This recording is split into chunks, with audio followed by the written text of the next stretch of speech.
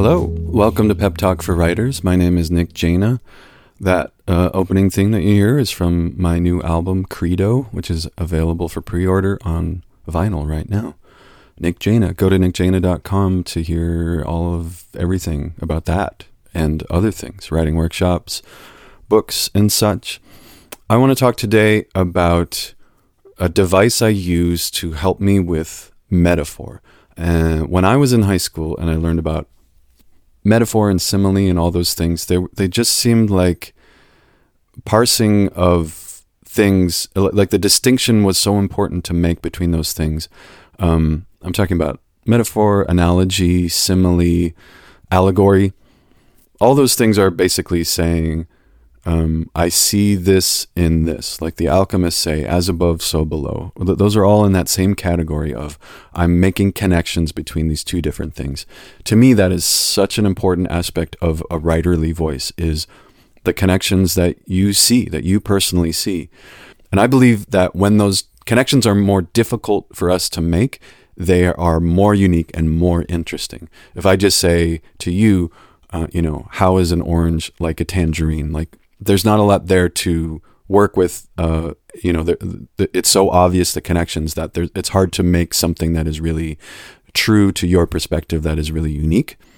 And if I say to you, how is an orange like an ocean liner? Okay, there's more interpretation there. There are different angles that you could make that connection. And if that sounds like a ridiculous comparison, then you're going to love/hate today's idea for a writing prompt. So when I was a kid, I was really into Alice in Wonderland, and I read the books, and I got the annotated version of Alice in Wonderland by Martin Gardner. And in the section where she meets the Mad Hatter, the Mad Hatter asks her kind of a nonsensical riddle, and it's never answered in the book. He says, "How is a raven like a writing desk?" And it's just in the chaos of this tea party, and it's never really addressed, and they move on, and you never hear the answer to this riddle. So whether or not there was an answer to the riddle, we don't know, but it was intriguing enough to get people to think about it. And Martin Gardner, in this annotated version, offered some possible answers to it. Working from this question, he tried to come up with an answer, which is a challenging thing to do, especially to try to make it like funny and clever. One that I remember him saying was something like, the notes for which they are noted are not particularly musical. Anyway, years later, I was at a alternative theater performance, like an immersive theater performance in Brooklyn called And She Fell. And it took place in this old mental institution, like a multi-story mental institution. And you walked in and there was only 12 audience members, and you went to these different rooms, and like Alice took me, it was based on Alice in Wonderland. So they had all these characters, and Alice like took me to her dressing room and was like combing her hair. And then I went to see the Mad Hatter, and he had all this crumpled up paper, and he was saying a bunch of Mad Hattery nonsense. And at one point he said, how is a raven like a writing desk? And then he turned to me, the only person in the room with him, and said, well, and it was like, I'd done the homework. Like I knew the answer, to this unanswerable riddle. And I'm sure I stuttered a bit and said, the notes for which they are noted are not particularly musical. And the Mad Hatter took a second and looked at me and said, you could work on your delivery, But, I was glad that I had that answer. Anyway, coming out of that, when I was thinking about how do I work this muscle of metaphor, which is so important to poetry, but I think it's so important to all writing. When I see writers with the core of this poetic muscle, like Ocean Vuong or Margaret Atwood, when they write longer stories, when they write prose, it's just so effective because they just have this core to them that's so powerful. It's like when I see dancers with ballet training do contemporary dance, you can just see this sharpness to everything that they do because they worked so hard at this muscle, So how do we do that with writing? Like, how do we exercise muscles? This is one way that I have to do it. And I think a good sign of when you are exercising a muscle is when it feels hard at first and you feel like you hit this little barrier of, I don't want to do this because it's hard.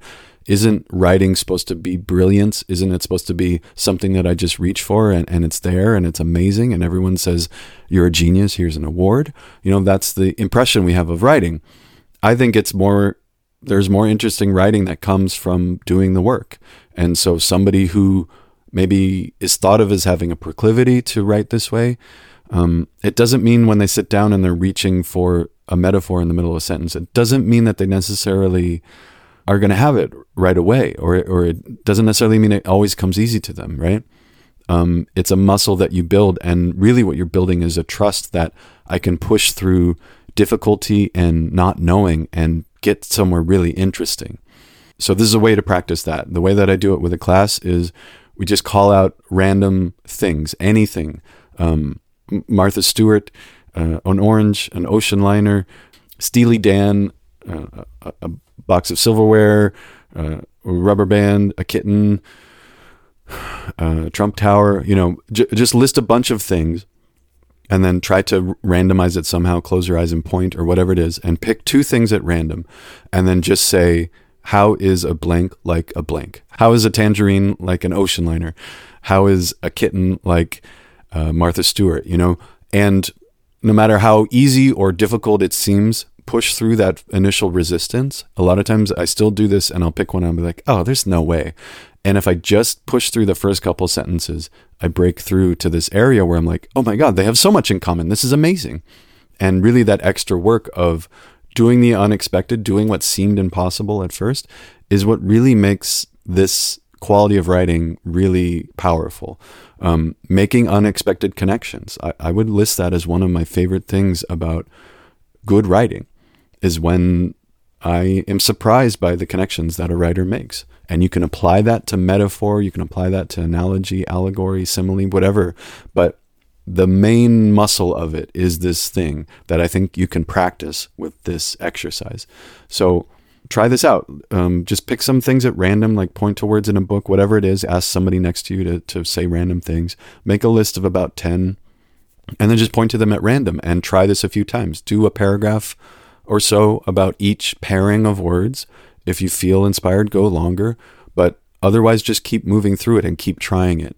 And you'll find some are really easy, some are more difficult, but I guarantee you the ones that are difficult will surprise you in when you push through that resistance and you find something really interesting. It's kind of revelatory. It's like, thank God I discovered this. It's its own unique thing. And that's one component I think that we're looking for in metaphor. There's more to it than that, of course, that needs to fit into the story and needs to be grounded and needs to have a purpose. But this is one way to explore this ability that I think is really important. And I find myself now in moments where I'm writing something. I was just doing this the other day. I was writing about grief, and I was writing about dreams. I was first writing about dreams, and then grief came up. And I was like, oh, I really have something to say about grief. And then I was like, wait, what do dreams and grief have in common? If I'm writing about both of these, I need some transition or something that, threads this needle. I was like, oh, shoot, I don't know if these have anything in common. And I just said, what does grief have in common with dreams, And I just wrote that out. And it was so helpful to work on something that then became this kind of connective tissue that helped me stitch this piece together. And so I was writing about 2 different things, but it really connected. It really was intentional that these 2 things were in there. It wasn't just tangential. Try it out. How is a raven like a writing desk? You can even do it just talking to people. You don't have to do it on the page, but I think it's, better on the page by yourself. It hurts a little bit in your brain, but I think that's the sign that you're getting a new fold. I don't know if it works that directly, but it'd be nice to feel like anytime you your brain hurts, like your brain is like folding a new little corner of knowledge, storage, synapse. I don't know how brains work. Anyway, I'll play some instrumental music right now for you to do some writing. Good luck. Keep at it. You're doing great.